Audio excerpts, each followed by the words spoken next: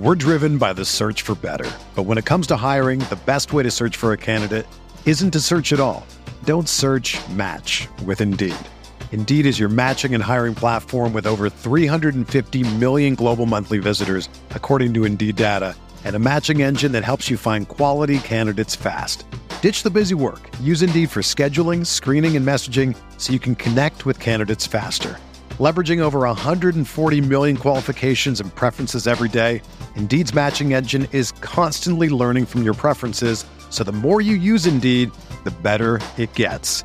Join more than 3.5 million businesses worldwide that use Indeed to hire great talent fast. And listeners of this show will get a $75 sponsored job credit to get your jobs more visibility at Indeed.com/Blue Wire.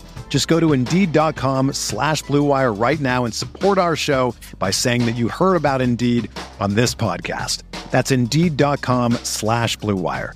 Terms and conditions apply. Need to hire? You need Indeed.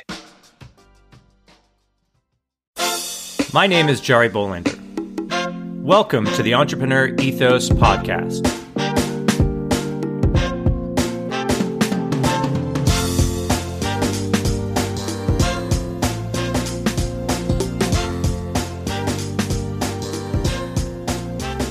On this podcast, we're going to take a deep dive into the traits, values, beliefs, and skills of all sorts of entrepreneurs to learn how to build a more ethical, inclusive, and resilient world. Let's get started. Hello, everyone. As usual, stay tuned to the end of the interview where I'll give you some actionable insights that I learned from my guest. These insights are also in the show notes, and all of the show notes are over at theentrepreneurethos.com. As always, thanks for listening. Thanks for the ratings and reviews. Thanks for the tweets, the retweets, the shares, the emails. Jill, just thanks for everything. Now, on to my guest for today, Matt Wohl, CEO of Acceleration Partners and co-author of the book, Moving to Outcomes. Matt started out working in the movie business, first working on story development, then moving into the business side. He realized he liked to make sense of things, to pull things together, pull on strands, and implement a structure and order to everything. He left the movie industry to go to business school, where he met and worked with entrepreneur Robert Glazer. After business school and some years working at other companies, he returned to work with Robert, eventually moving up in Acceleration Partners to becoming CEO. In Acceleration Partners, Matt works on helping businesses grow by building relationships. He helps them set up affiliate, influencer, and other similar types of programs. Once established, businesses can expect to see 10 to 15% of their online sales come from affiliate partnerships. In order for a company to benefit from affiliate marketing, they need a good site and good conversion rates in order to maintain the partnership. Matt also explains why selling products through Amazon can be a major problem when trying to pursue successful partnerships. Now, let's get better together. Matt Wohl, welcome to the podcast. Thanks. Excited to be here. Well, thanks for being on the show. You know, we were talking a little bit before we hit record. You're the CEO of Acceleration Partners. You've actually written a book with the founder of Acceleration Partners, Robert Glazer, called Moving to Outcomes, which we'll talk about in a second. That's really cool. I love when people write books. I know sometimes it seems a little bit like we need another business book. Well, yeah, actually you do. And my philosophy, and I'll love to hear your thoughts on this in a second. You know, I think if you learn something, do something, you got to share something. So that's just me. But before we get into all that and talk about what Acceleration Partners does and all that sort of fancy dancy stuff, what I like to say, of course, the first question is, tell us how you got to do what you're doing today. Yeah, it's a very good question. I got to do this totally by accident. I'm one of those people who started in a very different place and zigged and zagged until I found my place. So I actually started my career in the movie business. I worked at movie studios, Disney, and some other places. I was involved in a production of a bunch of movies. after a while, decided that wasn't really where I wanted to be. And I went to business school to try to sort out my next step. And there's probably a lot of people listening to this show who've either gotten an MBA or thinking about it. And that's probably a topic we can get into it in depth in a whole other show. But while I was there, I met Bob Glazer, who you mentioned, the co-author of the book and the founder of Acceleration Partners. And he was just starting the company, and he was, looking for some help. So I did some work with him. And then I after business school, I went out and I worked for a couple of other companies, technology companies. And I was bored and hated it. And he called me and said, I'm starting up, I'm expanding my agency. I'd love you to come and jump on board. And I did. So that was 10 years ago now. And I came on as vice president of client services. And it's been a wild ride since then. Then I became general manager. Then I became president. Then I became CEO last year. So it has been a very zigzagging process. And I'm happy to get into any of it. But it was not a thing where I had a very specific goal in mind and set out to achieve it at all. So you didn't sit down when you were 12 in your bedroom and say, you know what, I'm gonna be CEO of this, thing that does affiliate marketing and this and that and the other thing, and that didn't ever happen. For my mind. Yeah. No. Well, what? When I was 12, I wanted to be like, Stanley Kubrick, and that was my original straight line goal, and then decided eventually that wasn't right. What movies did you work on? I'm curious. Yeah, so I worked on a bunch of animated movies. A movie called Shark Tale. Okay. I don't know if I'm allowed to talk about Will Smith anymore, but he's in that movie. Yeah, you can.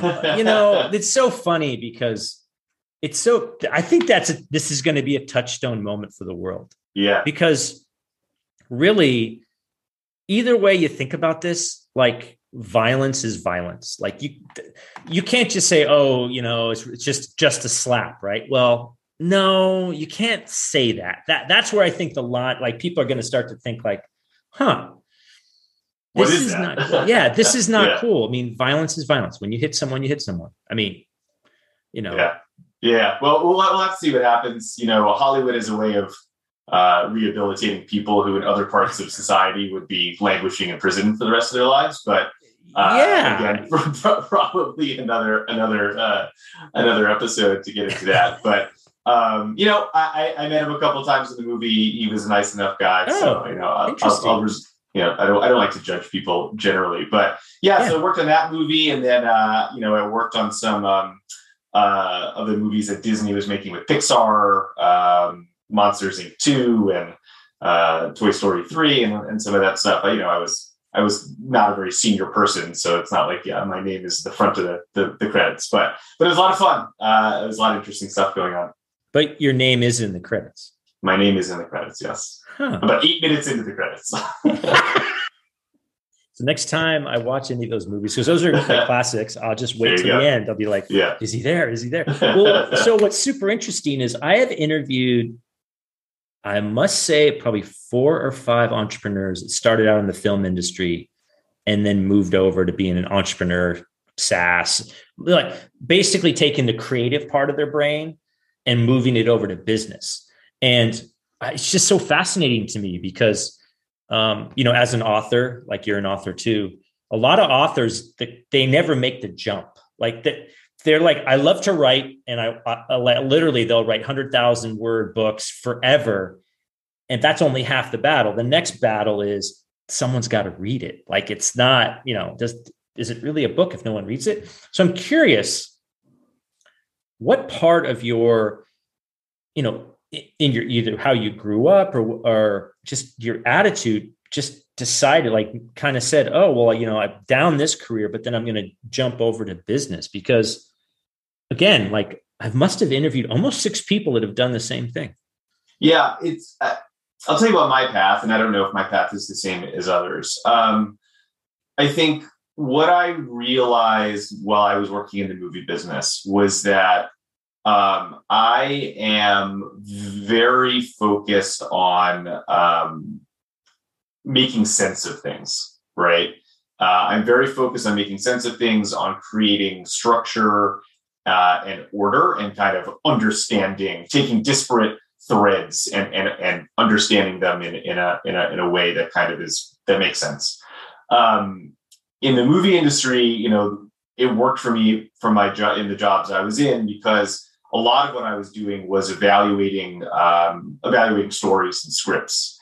And the dirty secret of Hollywood is that you have this people have this romantic vision that some brilliant writer sits down and creates this brilliant script, and it kind of is then forwarded on and it becomes a movie, and that's not how it works. These things go through analysis, and they have 100 people that are breaking them down and making suggestions and putting them, breaking them apart and putting them back together. And a lot of it is actually based on trying to kind of figure out the foundational elements and how things need to be arranged to build a story that is going to work with the audience and be commercially successful. So in retrospect, I realized that what I was saying I'm good at, trying to take disparate threads and make sense of them, actually was what I was doing, right, in my job in movie industry, right? So it was pretty interesting. But then what I figured out was that there was this whole kind of veneer of artistry, the sexiness of it, and I wasn't I wasn't getting any of that. So I lost the romantic, drive that I think you need to really succeed in that business. But then I started to say, look, what I'm really interested in is, how do you make money in movies? And I got into financing and trying to figure out, if you make a movie for $1 million, how do you actually then turn profit, right? If you're borrowing this much money and you have to spend this much money on marketing, and when you put it into a theater, you make, $2 off of every ticket sold, and, what's the addressable market? It actually, figuring out film financing is exactly the same at the end of the day as writing a business plan, right? For an entrepreneurial 100%. Startup. And so that's where I started to kind of evolve more into the business world.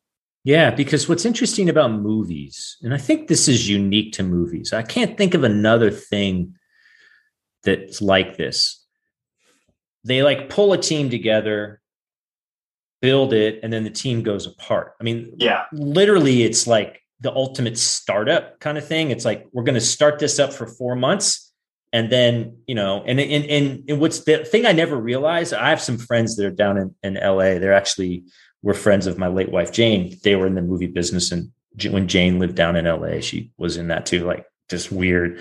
It's a weird world down there. It just makes no sense. It's its own world. It is I don't get it. And thankfully, that's not me. Right.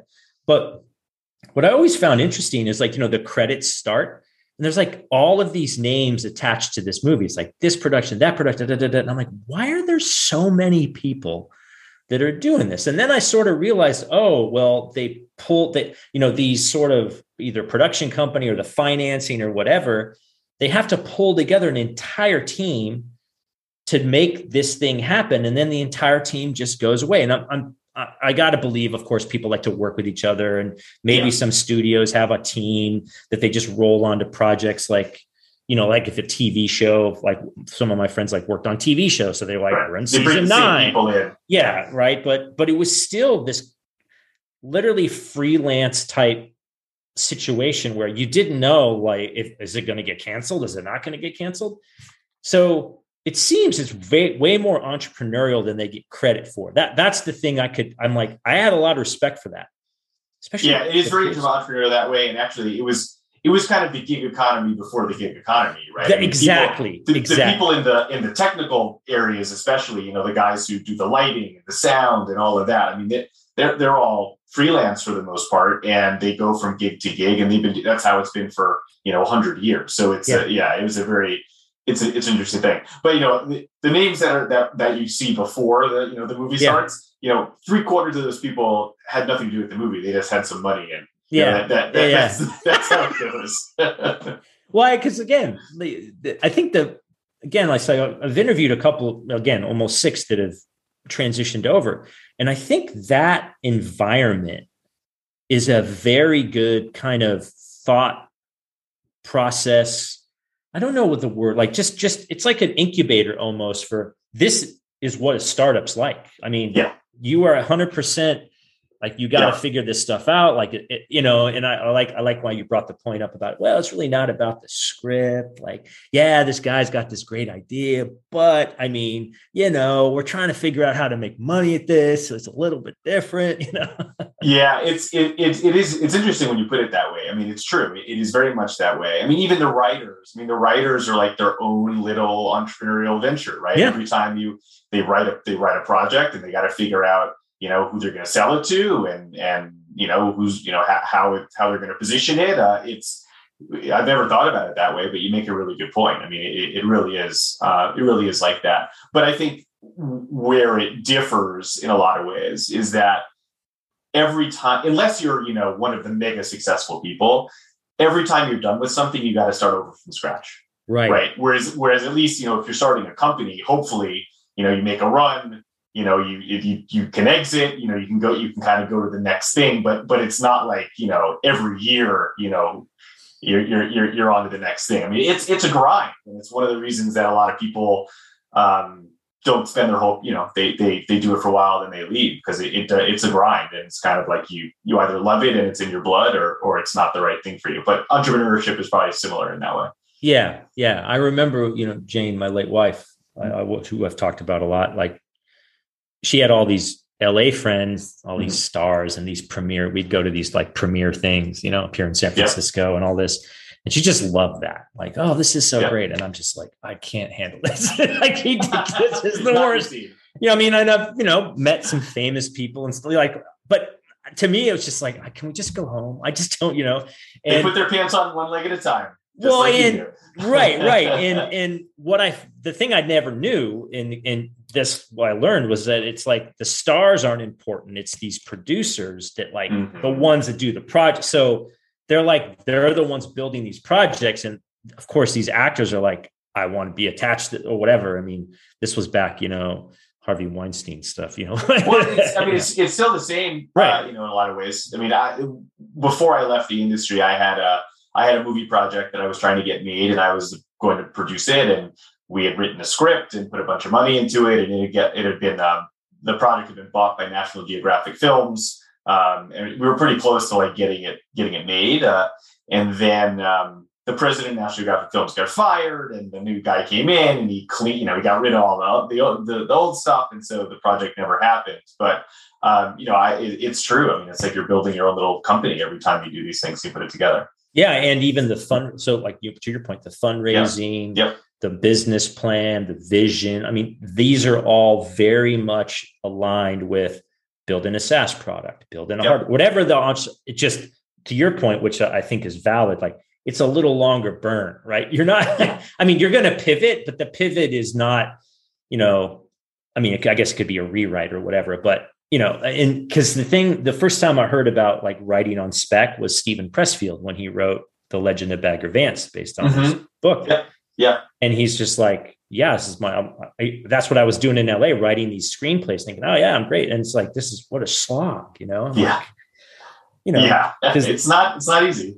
No, I mean, it's, I just find it so fascinating because, that mentality is very helpful starting a company or even an agency or the hybrid. I mean, I'm not exactly sure, I guess, what Acceleration Partners does. So, I mean, not granted, I know a little bit, but I'd love to hear sort of the thought process of how that works. And then, of course, we'll talk a little bit about the book, because I think, again, it's so fascinating. These little threads, they sort of build on each other, I think.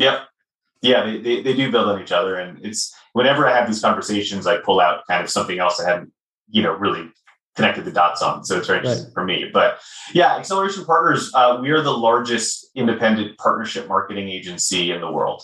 So we run a bunch of different kinds of programs for brands, but the ones that are probably most well-known are what are called affiliate programs. And so for those who don't know, an affiliate program is where you have a brand, who's selling a product or a service online generally, and they want to work with a set of third-party publishers, people that have properties or assets online, So they build a program where those third-party publishers can promote the brand and get paid usually on a commission basis. There are different ways to be done, but it's usually on a commission basis, some kind of performance basis when there's a transaction or a lead or a new customer or whatever it is, whenever they kind of send the brand the thing that the brand wants. So, affiliate programs represent something like 10 to 15%, they're different estimates, but 10 to 15% of all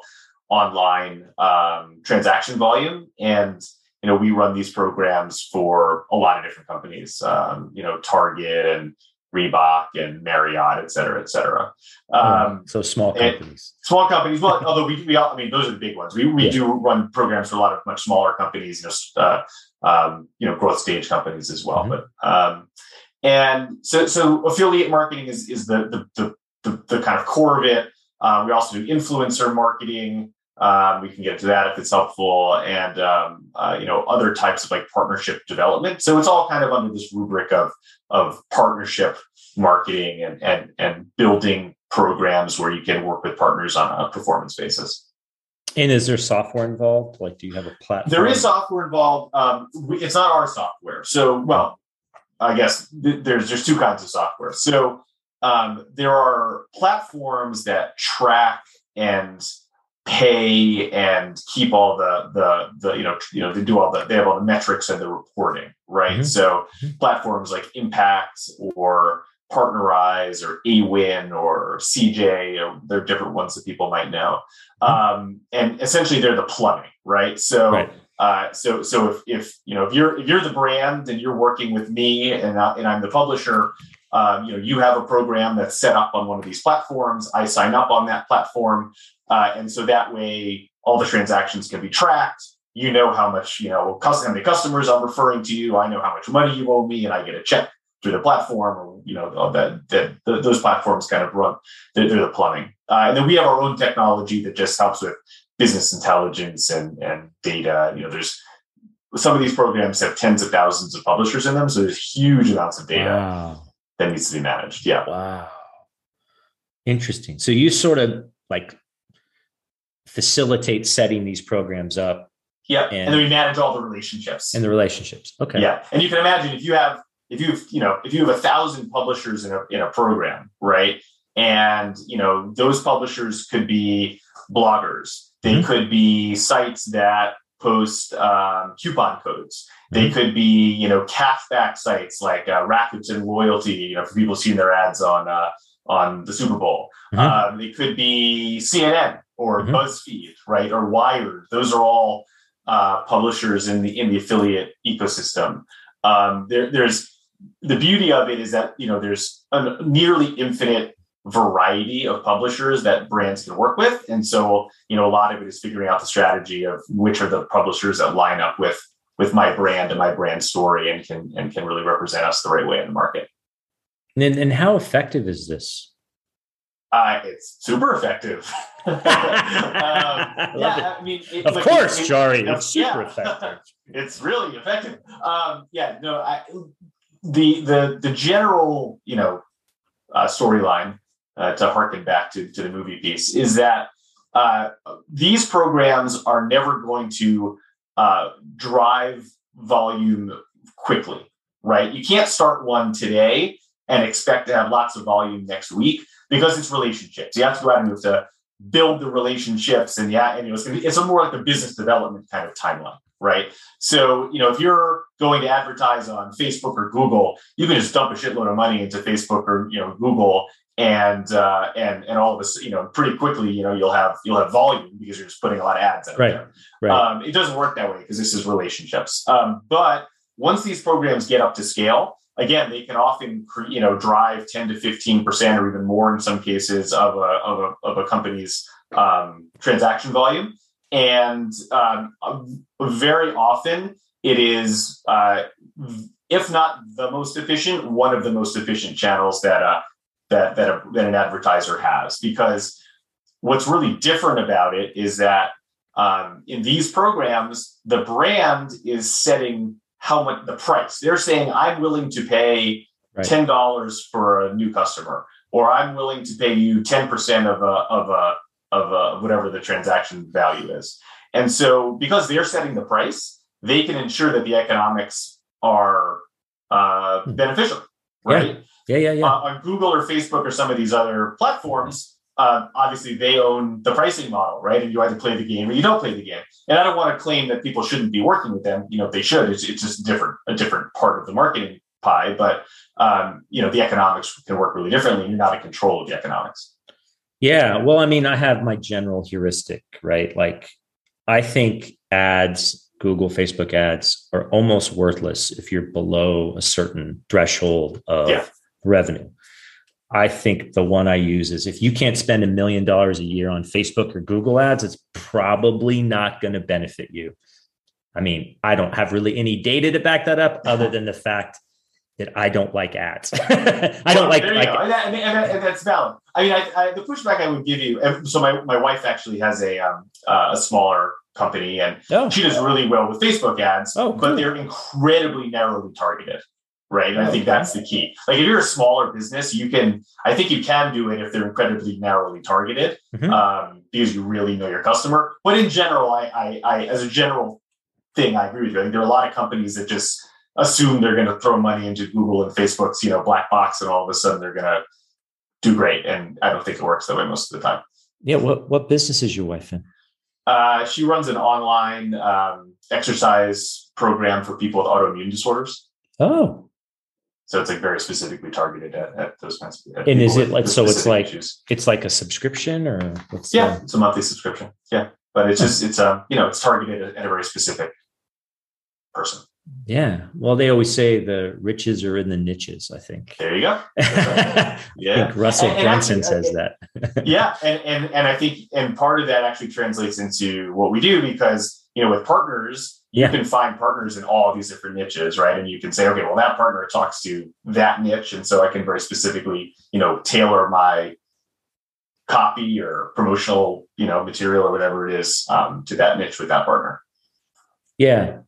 So do you think, just I'll put you on the spot here, this affiliate as opposed to ads, if you're a startup and you're trying to figure out the best place to spend your promotional dollar, what do you think? What would be the mix? How do you think you should think about it? Because this is really important because I don't think a lot of people really truly understand this affiliate model, or what I like to call advocates. Like, I think advocates for your brand are the most powerful thing on the planet.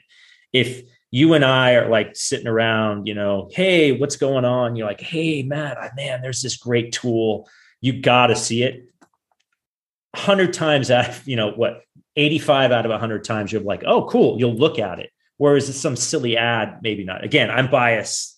Full disclosure, I'm not a big fan. I see the value in them. Don't get me wrong. Like, I generally think you have to experiment with ads because ads can tell you a lot of detailed data that you may not have. But I think startups spend way more money on ads initially than they should. And they don't spend enough on content or other channels that are like building what your point is spot on, building the relationship with the customer or a channel that's like more than just a transaction. And I think in the world nowadays, ads are being arbitrage. Again, the reason why I use the $1 million thing is like, you got to have money to play that game. Like, it's not like spray and pray. So I'm just curious because I get asked this question a lot and I don't have a good answer. Yeah, it's and I assume when you say startup, you're talking about someone who's not a startup that's raising many, many millions of dollars of venture capital, but a startup. Well, I think let's break it out, right? Yeah. I usually like to say that between 0 and let's say 5 million in revenue, annual revenue, right? Yeah. That kind of place from 0 to hero, right? Like, I got nothing. Like, that's the place, like usually where all my experience is. Most of my friends are in there. Like, I don't, I know some people in the 100 million billion, but that bucket at that level, that's where, okay, I may raise some money. I'm curious how the mix should be and how affiliate programs as a channel, and then of course, of course you mentioned it applies to big companies too, which I think I understand a little bit more, but how about that? Yeah. What do you think? So here's what I would say. The thing about affiliate programs is that if you want to run them at like scale, right? Again, like I mentioned before, some programs have 1,000 or 10,000 publishers in them, right?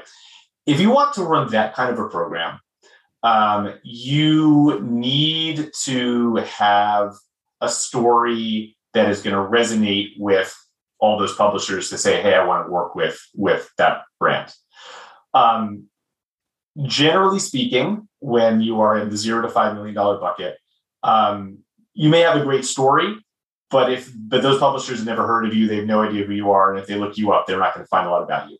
So it can be very hard to push a program at scale when you're at that size level. Now that being said, I think where a lot of companies find success, and we actually wrote about an example in the book, the company ButcherBox, if you're familiar with them. Butcher, yep. Uh-huh.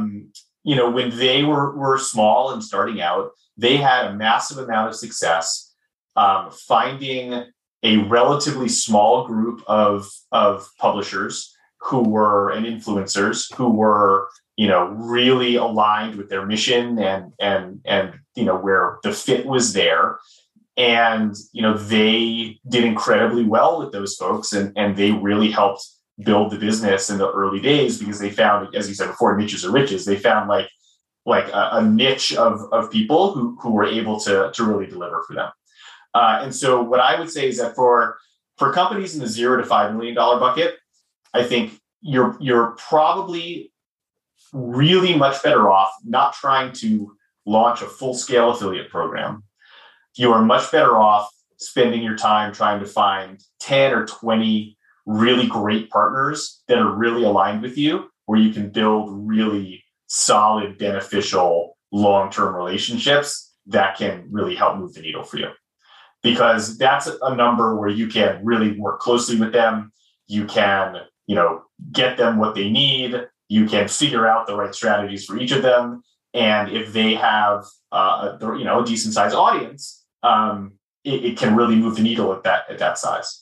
Once you get up into the $5 and $10 million range, then you can start opening up to a wider range of publishers, because then you have more of a story. You're more established, and you'll have a much easier time, getting those guys to answer the call, right? Yeah. Versus when you're on a $500,000 run rate. So that's really my advice there. I mean, I'm not a full stack marketer, so I can't say, well, you should be like, doing 20% Facebook and 20% Google. I tend to agree with you that those the return tends not to be there at that size. Mm-hmm. Although, again, unless you can really figure out a niche where you can get eyeballs at a relatively low cost, right? If you're just buying clicks for $25 a pop, you're probably not going to have a lot of success. Unless your product is very high priced. Yeah, no. I had that experience at this company I worked at, Sutro, where it was a direct to consumer plus distribution channel through pool stores. And literally we were looking at affiliate kind of like, what do they call it? Like advocacy programs. There's this platform called Zuberance. I think it's Zuberance. Anyway, I butchered it, but actually talked with them because the thing that's, again, you have to prove, and you have to like, how do you, and that was more on when you get a customer, building that customer into an advocate as opposed to an affiliate, which they had a little, I mean, it can get a little muddy. There's some overlap, right? There's a little, it gets a little mudgy, like a little mungy, right? But I think his name's Bob. Bob wrote a book about it and talked about it. And some of his insights were exactly what you just said. It was more, you had to really think long-term strategy, prove that your model works, what doesn't work. So just like any marketing channel, you don't know what works until you start. Exactly. Until it works. Yeah. And I love your point. Like it does, who knows? I think that a lot of people want this time certainty hack, right? Like, oh, we're just going to growth hack this. Well, growth hack what and how? Because there's some things this may not work on. I mean, are there things where this doesn't work, or is it, you know? We tend to believe it's a how, not an if, right? Because like I said before, there's an almost infinite number of partners out there and publishers, right? So there's going to be someone out there that is a good fit for your business. It's just a question of finding them and figuring out how to work with them. And, you know, look, sometimes the economics just don't line up, right? I mean, a lot of it depends.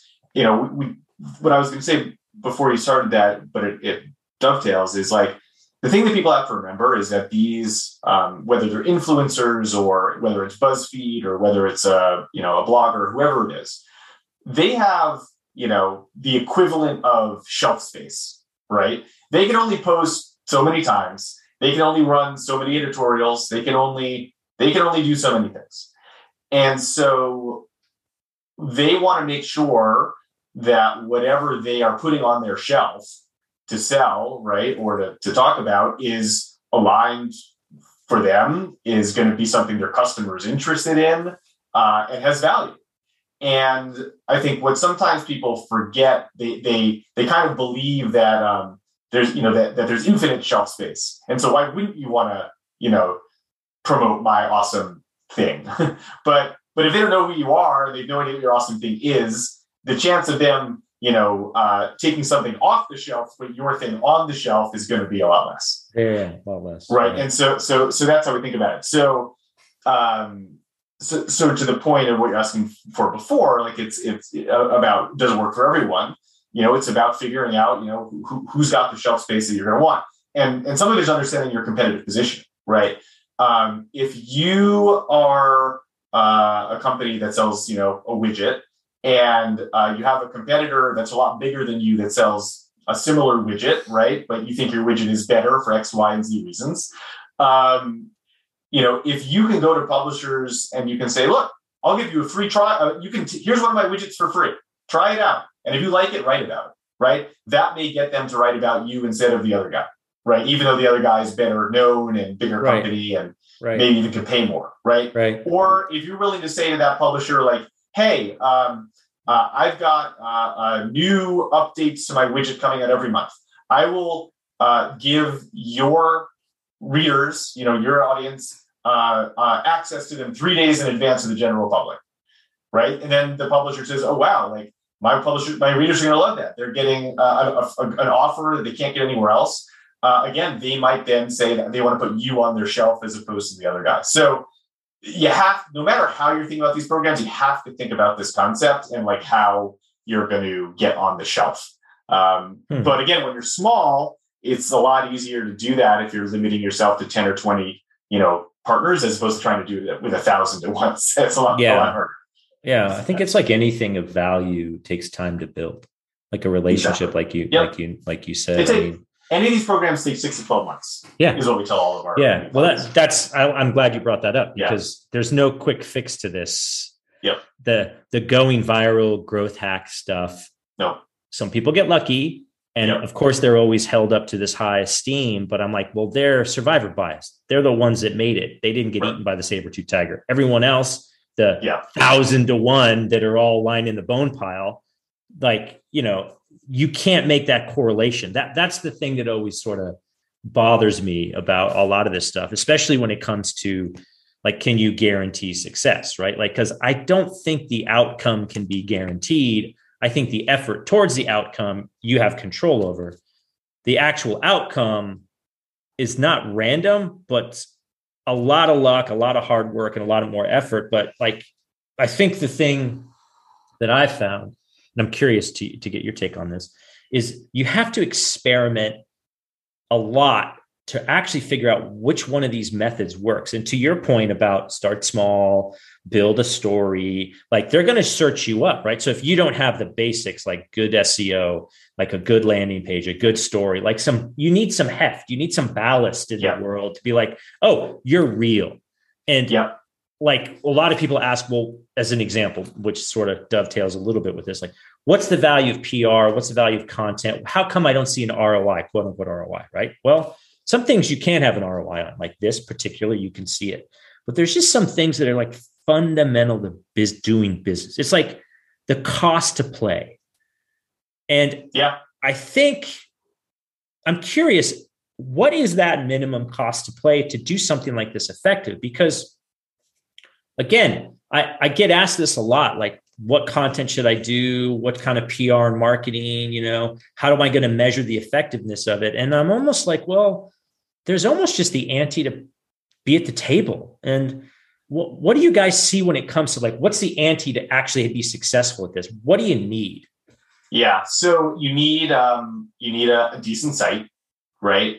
And you need a site that is built to convert according to best practices. The biggest killer for these programs is you work with partners, they send a bunch of traffic, and you convert at a 0.1% rate. Because they can see it. They can see that, I sent you 10,000 clicks and you got one transaction, which means that I only got, my one commission, right, for that one transaction. So we have had in the past, some situations like that where, we go out and we build these programs, and there's real problems with the client's site, with their conversion funnel. And the conversion rate is just way below, what you would normally expect. I think pretty typical is like, if you're talking about content, it's like a 2% conversion rate. If you're in retail, would be pretty typical, 1 to 2%, right? Something like that. And so if you're, if you're converting at 0.1%, you're going to lose interest pretty quickly from publishers because they're not going to make enough money, right? They have to send massive amounts of traffic in order to make any money. Yeah. So Table Stakes is a decent site that converts well. And look, I think the table stake is having that you are selling something that people are going to want. It's hard to try to get someone to kind of, promote to their audience authentically something that, isn't valuable, to be perfectly honest. Right. Now, obviously there are places where this happens all the time. There's like nutraceuticals and places where people just like throw something out there and, and people will run it. But at least in the world that we play in, which is, try a little bit more sophisticated, I think that people want to see a differentiated product because it's much easier for them to promote and sell through. So I think those are some table stakes. And then another issue which people should be aware of is, are you selling on your own site and also on Amazon? Because if you were selling on your own site and also on Amazon, what will happen is you will work with a partner. That partner will write a great editorial piece about how great your product is. And then someone will say, I'm going to go see how expensive this product is on Amazon. And they will go to Amazon. They will see that it is cheaper maybe on Amazon or they have Prime, and they will buy it there. And you will make less money because you always make less money when someone buys your product on Amazon versus your own site. But B, you will end up in a situation where, again, the publisher will see that they're getting lots of clicks and not a lot of conversions because the conversion path doesn't get tracked through Amazon. Right. Unless they're an Amazon affiliate too, but then that's. But even if they are, you won't see it. Like you won't even know. It's going to be totally separate. So a lot of companies fall into this trap where they spend time and money building these programs, but ultimately they don't work because 50% of the revenue ends up getting siphoned off via Amazon, and they don't actually know what their return looks like at all. Wow. So you really have to be very thoughtful and think through all the conversion metrics and stuff, because I didn't think about that one. Yeah. I mean, what people are going to go look on Amazon to see if they can get it cheaper or Prime or whatever. Exactly. Yep. And that's not even captured. I mean, that's the whole problem with all this affiliate and capture and codes. I have the same problem with just, attributing a marketing thing or whatever, some program, some campaign to a result. because again, like this is the reason why where there's just some basic things you have to do in order to run a business in the PR, marketing, and sales space that you may not even ever capture the quote unquote ROI on, because again, it's table stakes. It's like, this is what you got to do just to sit at the table. I didn't know that's really good. So client conversion rate, making sure that interesting. So yeah. So if you're a publisher, you got you did your job, right? Right. And then their site doesn't convert. Do you then like help that customer or that brand, like help them? We don't do conversion optimization, but we will say to them like, hey, we really think you've got a problem with your conversion funnel, and we would really recommend that you figure it out if you want this to be successful, for sure. And I will push back though, I think on you a little bit, in that, the whole premise of our book, Moving to Outcomes, is that way more marketing activities can actually be tracked, I think, than people realize, and we believe that will be more and more of the future. One example I give you is, in the book we joked about how in the future there might be a scenario where an agency representing a client buys Super Bowl halftime ad space, runs an ad, and then charges the client based on how many customers are referred by that ad, and are essentially arbitraging a Super Bowl ad, right? Yeah. So we talk about that in the book as like an interesting future state, and then lo and behold, Coinbase ran that ad with the QR code, right? Now an agency didn't arbitrage that, but Coinbase knows exactly how many customers they got off of the $8 million they spent on their Super Bowl ad. They're probably the only company that knows exactly that. Or right? There's, I think, first order and second order effects, right? Yeah. There's the first order effect, scan this code now, which depending on if it's real time, and then the second order effect of how cool was that? Let me look that. Let me go check it out. Right. So that's savvy. That's actually really super interesting there.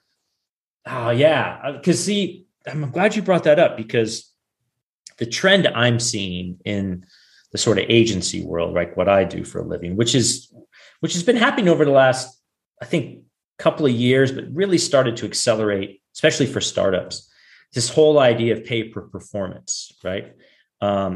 And so I think that's a really fascinating way to go. And I'm so glad you brought that up. And, can't wait to dig into the book, because, outcomes matter. And I know I always say, like, you only control the effort, which you sort of do. And of course, philosophically, but no one cares about that, right? they want to see the outcome, right? Show me the money, right? They want to know the return on that spend. Exactly. Yeah. So it's an interesting space. There's a lot going on in the space at this point. 100%. Well, Matt, this is such a great conversation. Thank you so much for being on the show. Can't wait to dig in and read the book. I think you're definitely onto something. I love the idea of affiliates. I've always thought that having people advocate for you is the best marketing spend ever, but it takes time and effort. And of course, like, play around, experiment, just don't, be curmudgeon-y like me and say, it sucks.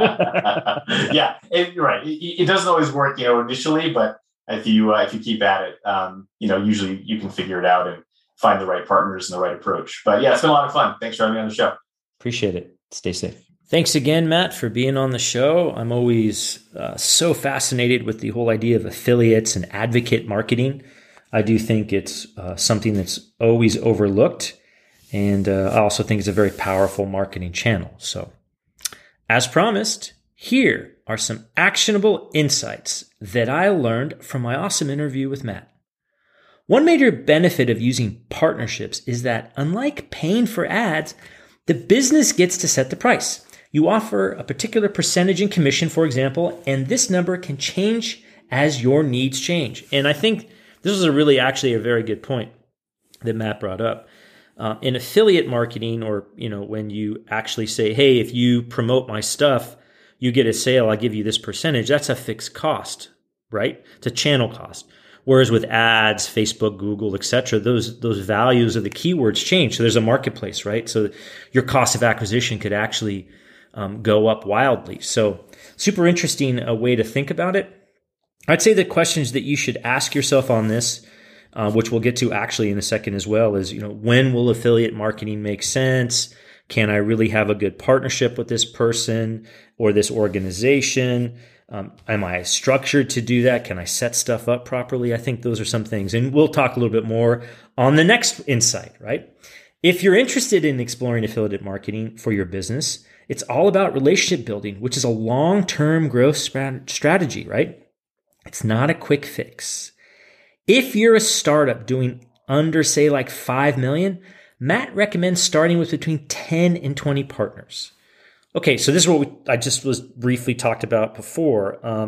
What's interesting here is that it is a valuable channel.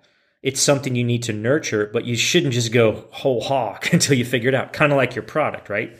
When you're building your product, you kind of don't know what you don't know. You get some new, customers, you sort of feel it out, and then you iterate from there. I think the same thing goes with this affiliate thing. So yeah, definitely pay attention to it. Ask questions like, who are some people that I can maybe partner with and trust, that I can experiment with, that'll be a little more amendable if I don't got things quite right, because never works the first time, right?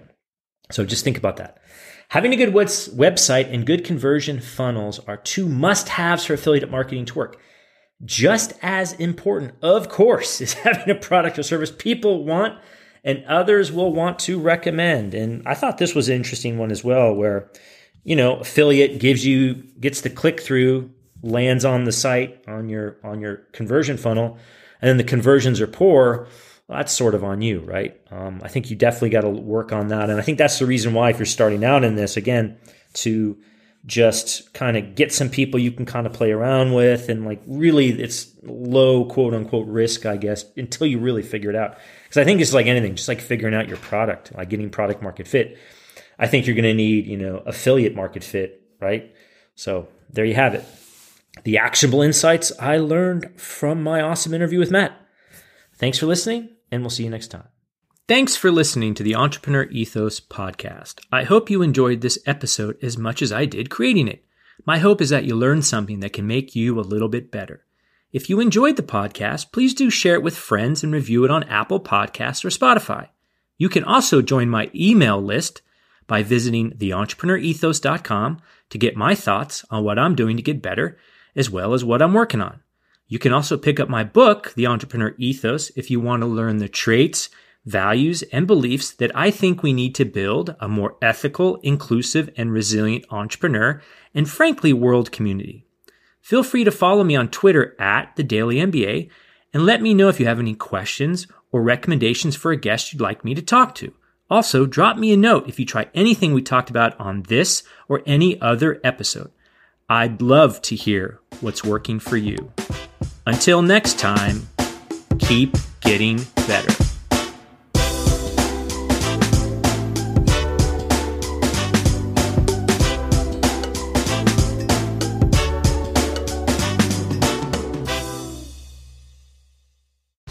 Whether you're a world-class athlete or a podcaster like me, we all understand the importance of mental and physical well-being and proper recovery for top-notch performance.